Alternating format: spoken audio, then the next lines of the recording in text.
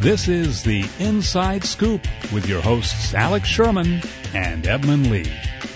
Welcome to the Inside Scoop. I'm Alex Sherman, joined by Edmund Lee as always. Today, joined by media reporter extraordinaire Brian Stelter of the New York Times. Very happy to have him in with us to talk about all things media and a little bit about his career getting to this point. I think Brian's sort of a unique case of a younger yet very prolific reporter who's done a lot in a short amount of time. Brian, thanks for joining us. Thank you for the friendly introduction. So first thing I want to talk about, you hosted Reliable Sources this past week on CNN. You are a best-selling author with a book on morning TV, which people should check out if they haven't, called Top of the Morning. And you're under 30 years old still, right? If I have that correct. Almost 28. Almost 28. Wow, you're getting up there, Brian. My birthday's coming up. It's a Labor Day weekend, so I've been trying to figure out what to do for it. So, the two of us are also media reporters. My question for you is, has your career progressed as you thought it would when you were first starting out? I don't think I had a plan. I don't know if anybody really has a plan when they graduate college. At least I wasn't smart enough to have one.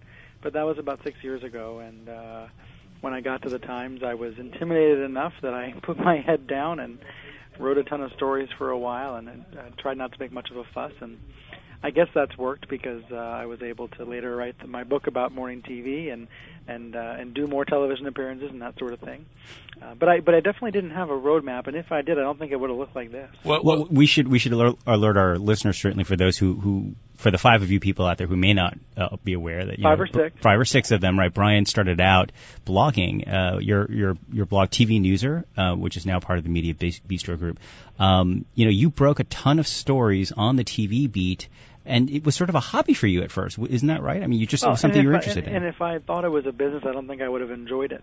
When I was in college, when I was blogging, I think I only enjoyed it because it was a hobby. I think if I had been worrying about making money or treating it as a business, I don't think I would have enjoyed it anymore. So I didn't really reap many rewards from it in college, but the Times job really was the reward.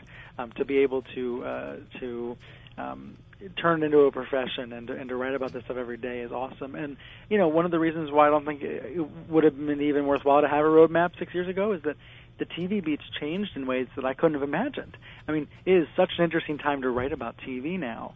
Frankly, I look back in 2007, 2008 when I was just getting started, and I think it was kind of boring back then compared to what it's like now with Hulu and Netflix and Amazon and Aereo and all these other names and phrases I can throw out there that are making it so interesting. So I'm curious, Brian, how did you transition from a general interest in the world of television to journalist? Because it seems to me that a hobby is one thing, but actually going out there and making sources is something a little different. Well, truth be told, when I started my blog, and this is like 10 years ago now, so I feel like I'm talking about ancient history, but I was doing more of my own opinion. I was expressing what I thought about shows on TV.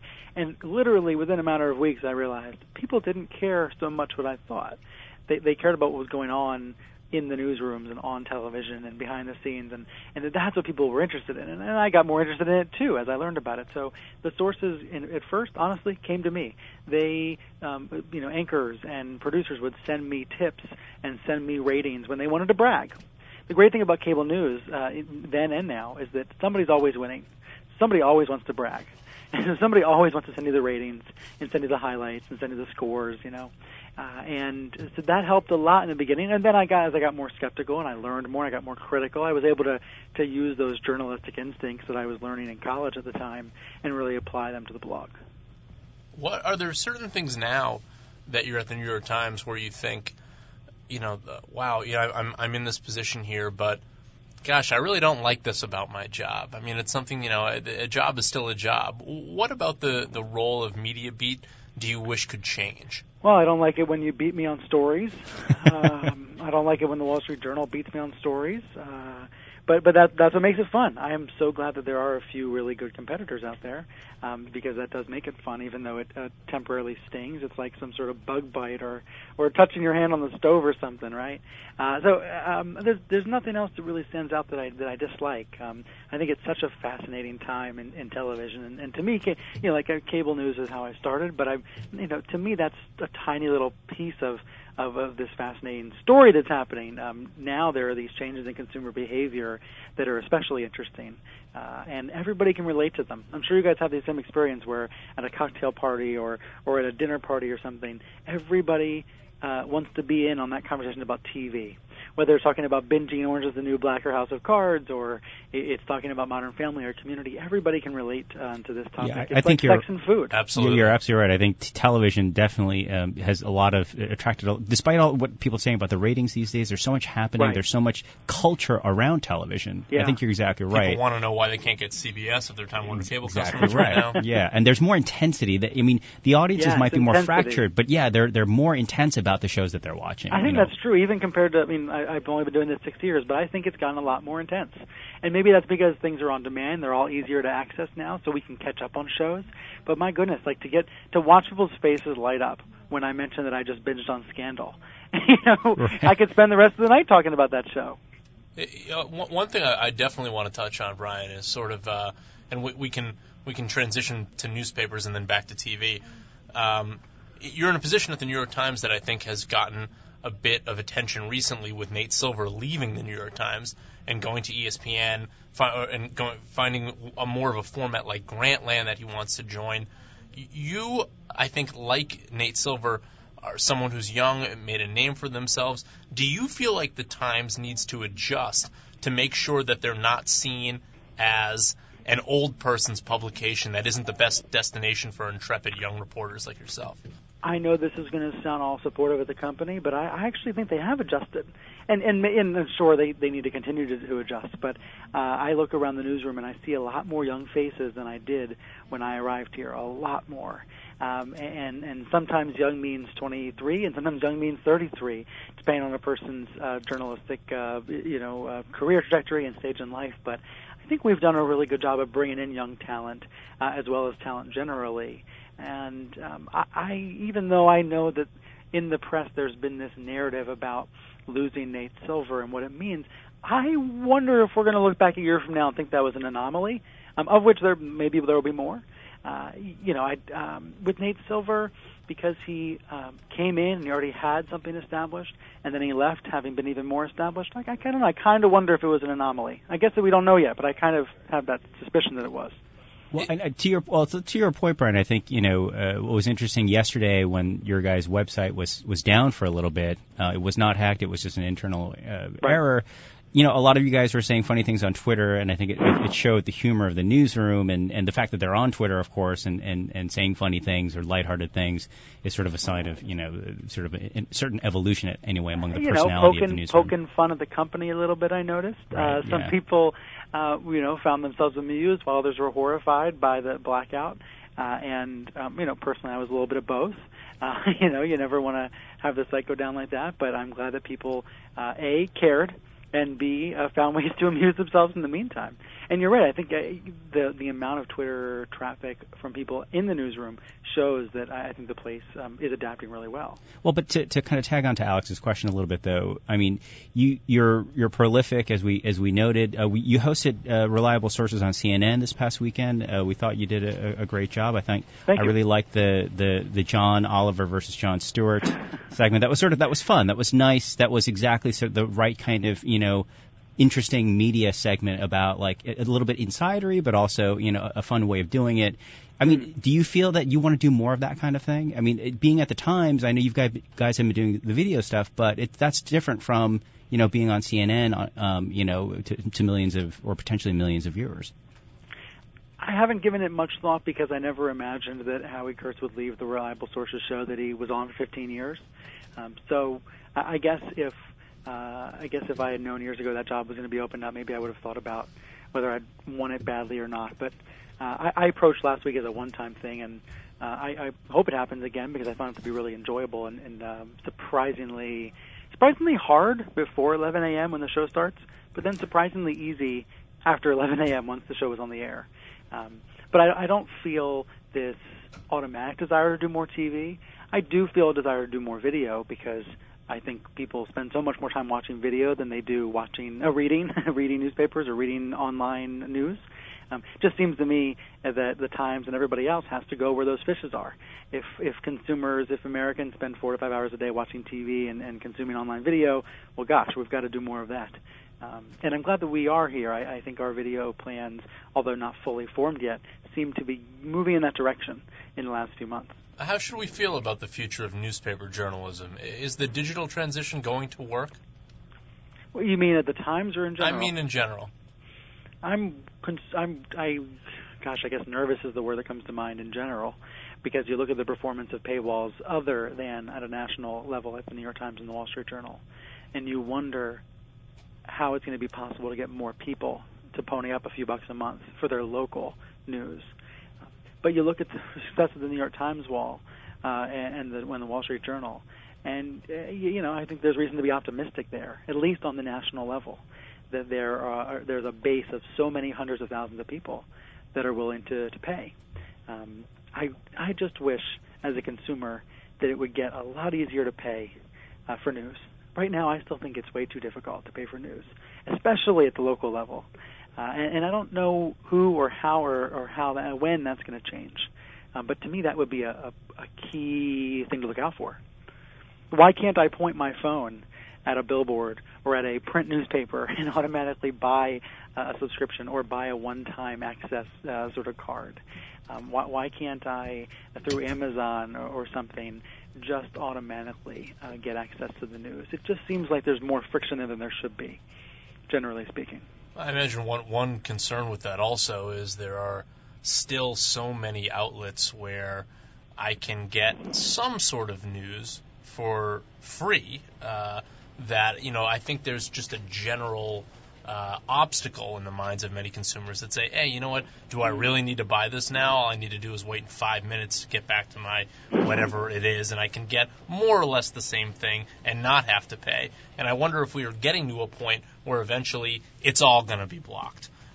Or not, or maybe there will always be a business model that says, hey, look, everybody else is blocking it, so I'm going to make sure that mine isn't blocked, and then I'll get all the eyeballs and all the ad revenue. If it is all blocked, I hope there's some way for me to pay for it all at once, for me to have a $10 a month fee that gets me onto every news site in the same way that, look at the television. Look at television bundling. Look at the parallel universe of online video between Netflix, Hulu, and Amazon. I pay for all three because I'm a junkie. If I wasn't, I'd probably pay for at least one of them. And they give me pretty much everything that I want from online video right now. Well, if there was a version of that for news, I think we would be in a better place as an industry. Forget about the nationals for a minute. Talking about the locals and regionals, we'd be in a better place.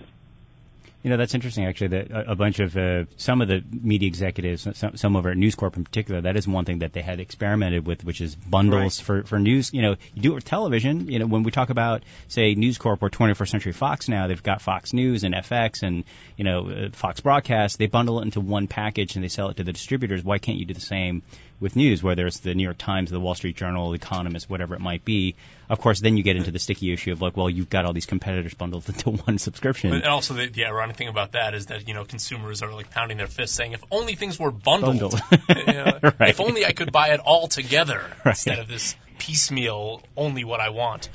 And that may bring up, one of the, for journalists, unfortunate truths of the digital age, which is, or of all ages, forget the digital age for a minute, let's back up, let's go into history. Most people tend not to consume a whole lot of news. I hate to use the typical family reference, but, my brothers aren't consuming a whole lot of news every day. My mom's consuming more than they are, but she's not consuming as much as I am either. There's a lot of people out there that just want to be reassured the world's okay. They just want to be reassured that their markets are okay. And I wonder if there are products for them. Of course, the New York Times is trying that. There's been reports out there about some sort of, slimmed down, a cheaper product or a light version of the Times. A light version, yeah, right? Exactly. And I think we've also said there will be some sort of, a higher end version. But it's clear from Mark Thompson's comments on the quarterly earnings calls that there's going to be different tiers of service. I wonder if there are opportunities there to reach people who aren't going to pay a lot for news, but maybe if we're lucky, we'll pay a few dollars. So, Brian, you've written very smartly about sort of digital media in general, and I think when we talk about newspapers, that's what we're talking about.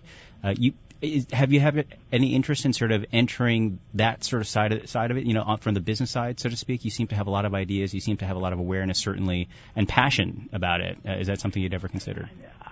Yeah, that's a hardball question. I wish I had a good answer for you. I've never really thought about it because I guess I feel like my obsession is in the reporting and that's to a lesser extent the writing. Actually, I think writing's really hard, but I love the reporting and the researching and the editing and the fact checking. I love everything around journalism except for having to put the words together into sentences. So I think a lot of us feel that way, Brian. So you're in good company. Hope so. Yeah. I'm curious, Brian, how did the process come about for you to write the book? Where was the idea germinated there, and then sort of how did that process happen? The idea actually wasn't mine. The idea I had was for a book about cable news, about Fox, MSNBC, but basically about the war between those two channels. And nobody wanted to buy it. They all said that if people who would buy a Fox book would never buy an MSNBC book, and vice versa. And of course, Gabriel Sherman's book about Fox was already out there and generating attention at the time. So me and my agent go to a couple editors' offices. We sit down just to talk and figure out ideas that might work. And my editor at Grand Central said, "What about mornings? What about morning TV?" So it was really his idea that got it started. And I'm so glad he mentioned it because a month after that conversation, actually a month before that conversation, Ann Curry had just been promoted at the Today Show, and Josh Elliott had just joined GMA, and all of these pieces were in place for the there's like looming high drama. Yeah, what's the word for what happened last year? I guess I haven't even fully processed it for the drama of 2012 with Ann Curry's firing and all of that. So it's his idea, and for me, I wanted to see if I could physically write a book. I mean, I'm the stereotypical Twitter guy who thinks in 140 characters at a time. So to have to write a book was a very cool challenge that I took on in part because I didn't know if I could do it physically. Did you become a morning TV fan? Because personally, I don't I think I know have. You have. I still watch. You're the only person under 30 that's male that's a morning TV fan. Well, I do watch. When I'm watching, I'm keenly aware that I'm not the demo, and I try to remember they're not making the shows for me. But I find that the producers of these shows are very good at making the shows for women in their 30s and 40s and 50s, and I respect it from that point of view, that they're very good at trying to reach that audience. And I still watch the shows now, believe it or not. I miss them once in a while, but I flip between pretty much the three big network shows and the three big cable shows. And did you enjoy the experience? I mean, sort of along the line, at least from my perspective, and reading outsiders talk about your book and the experience, there were, at least it hinted at that, maybe you made some enemies along the way. Enemies, I don't know. I think are you referring to particular anchors at particular morning shows? Correct, Matt Lauer, so I'm referring to. I hesitate because I actually think that, I haven't talked to Lauer since the book came out, but I have a feeling if he was asked, I think he would say only kind things. I actually knew when I started working on the book 2 years ago that he was never going to cooperate. He told me that ahead of time. So to have people say, "Oh, well, he refused to talk to you," I was kind of surprised people thought it was that serious, because I kind of always knew he would never cooperate. After all, you guys know this. Can anchors ever really say what they feel? Can they ever really speak up? Probably not. They have to have their agents. Can. Well, right. Well, no, that's true. Keith Olbermann can. Right. That's true. He gave that great interview to the Hollywood Reporter this week. Right. Ann Curry can, maybe. I think she's still bound by NBC, and she hasn't been allowed to give interviews. But I think generally speaking, I got better material for the book from their producers, their friends, their family members, their former colleagues than I did from the anchors themselves. Well, yeah, the ultimate write-around, a lot of times you end up getting the best stuff when you're having to write around people anyway. Absolutely, but I came away, I think I felt the same way about the book that I do about articles in the paper. I loved everything but the writing. I loved doing all of it except for the words on the page.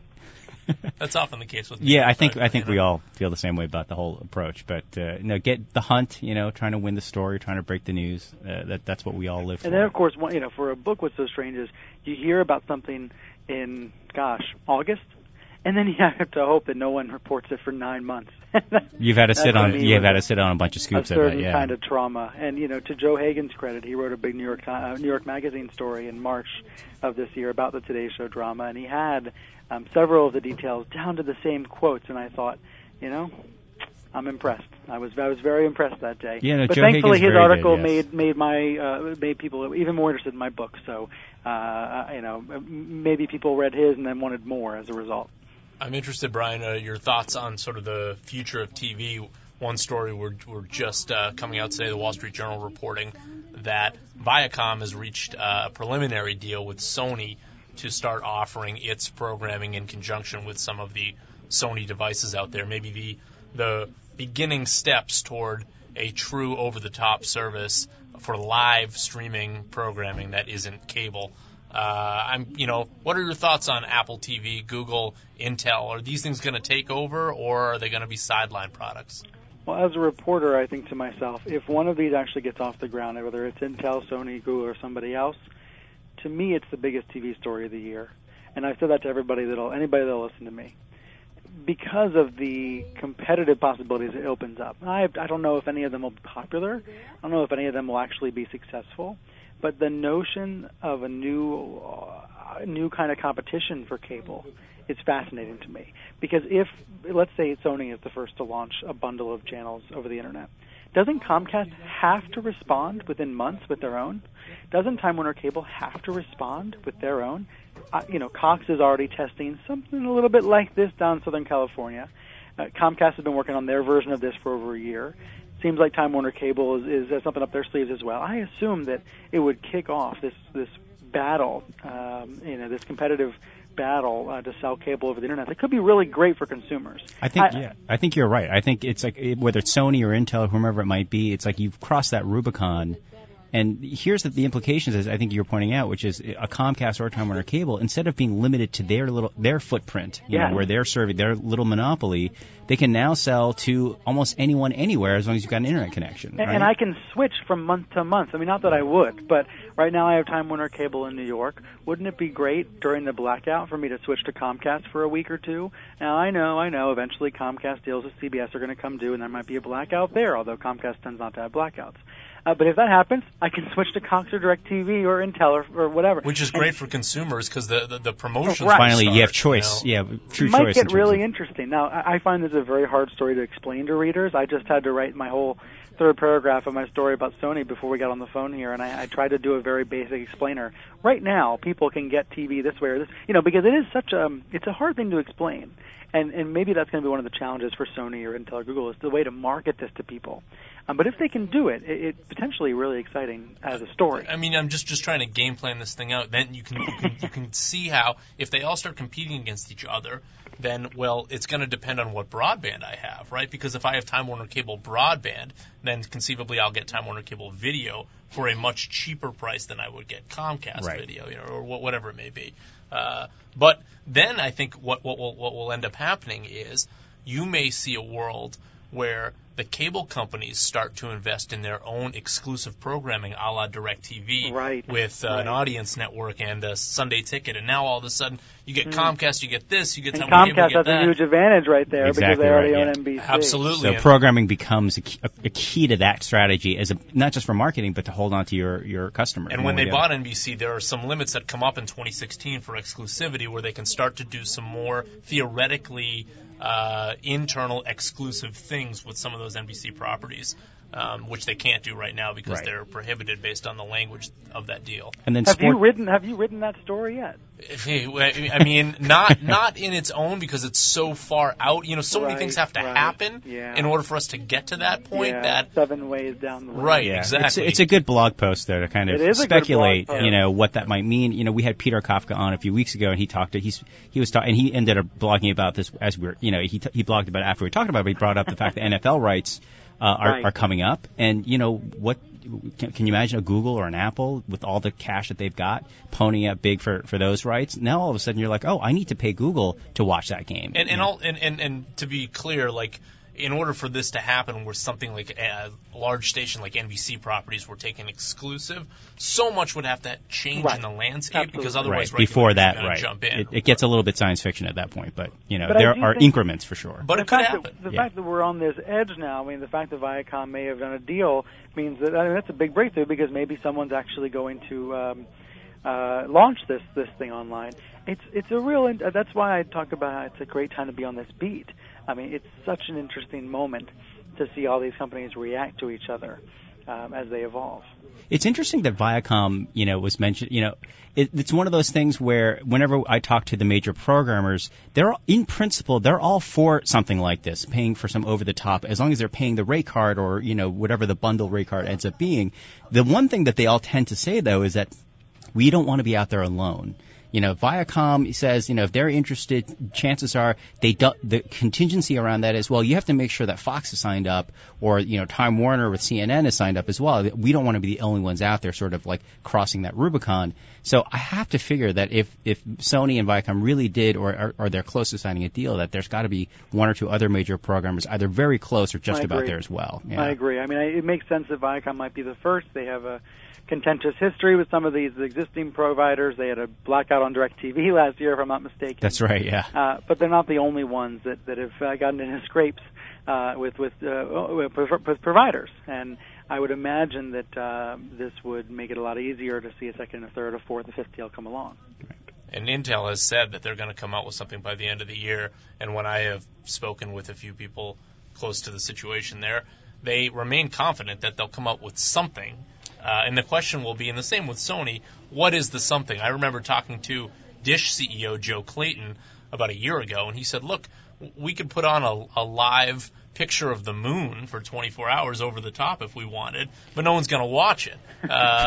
Because, Dish has been working on this for they've been working on it over the so. top, yeah. I actually think I would like to fall asleep to that. Yeah, I know. It would be somewhat. That sounds really nice. Joe Clayton narrating the moon, I think, would be well, great. Between that and Dog TV, yeah, I'm sure there's a right, market for both. Exactly, yeah. Right. But the point there being just what these things are coming out. If it's Viacom programming, if it's Comedy Central Live, if it's MTV Live, people are going to be interested in that.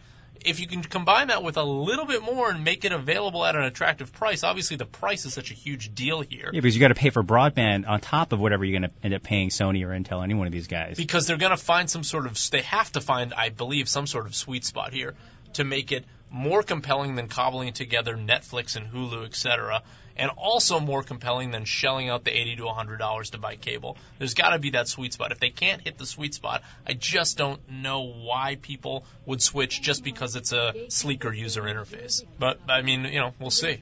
Anyways, Brian, thanks for joining us, and thank you. This was fun. Appreciate all the time. Yeah, we'll invite you back, to working please. on our Sony stories. Definitely. Yes, that's right. Exactly right. That's right. And don't feel too bad when we beat you on future stories, Brian. It's okay. You've beaten us plenty of times too. So, Brian Stelter, New York Times reporter. Thank you. Thank you.